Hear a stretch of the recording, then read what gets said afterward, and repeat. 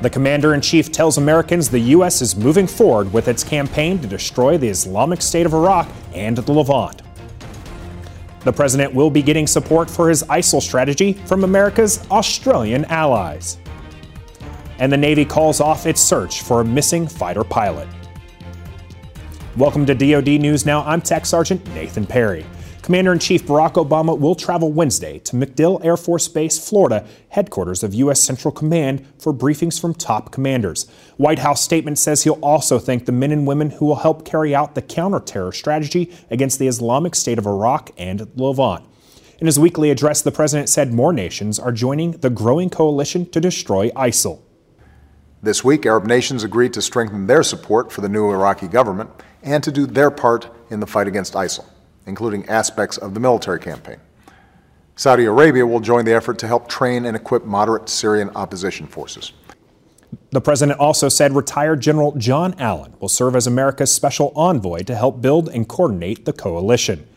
Meanwhile, Australian Prime Minister Tony Abbott announced yesterday he is ordering about 600 troops to the Middle East as a part of the coalition's response to the ISIL threat. We have, within about the last 24 hours, received a specific request from the United States government to contribute forces to possible military action in Iraq. I have to warn the Australian people that should this preparation and deployment extend into combat operations, that this could go on for quite some time, months rather than weeks, perhaps many, many months indeed. Australian officials say the troops will be deployed to a base in the United Arab Emirates. Navy officials say Pilot Lieutenant Nathan Pulaski is presumed dead after his FA-18C apparently collided with another fighter jet during routine flight operations in the Western Pacific last Friday. The pilot of the other aircraft was rescued, but an extensive search covering more than 3,000 square miles failed to locate Lieutenant Pulaski.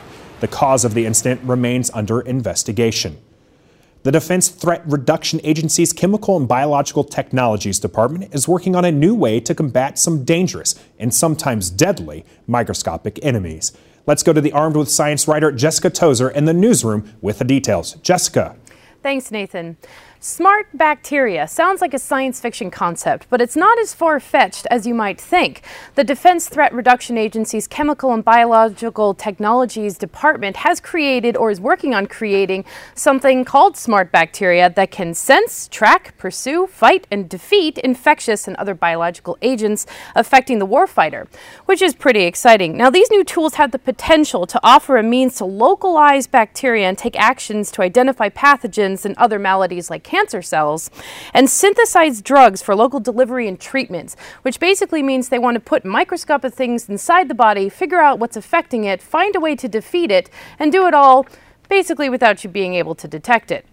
And it's always good to be healthy. Synthetic biology holds great promise to enable engineering of smart bacteria that can execute high-order functions like find this thing that is infecting you and defeat it before the warfighter even discovers that he's even sick, which is pretty exciting. Now, they're still in the trial and execution phase here, so it's lab testing right now. However, these expanded capabilities to create smart cells have the ability to find an interest in synthetic biology for both the Department of Defense and for civilian counterparts as well. So it's a very exciting thing when it comes to defeating microscopic enemies like bacteria. For more information on this story and other stories, go to Armed with Science at science.dodlive.mil. Back to you. I'm Tech Sergeant Nathan Perry. Keep it right here for the latest in DoD News.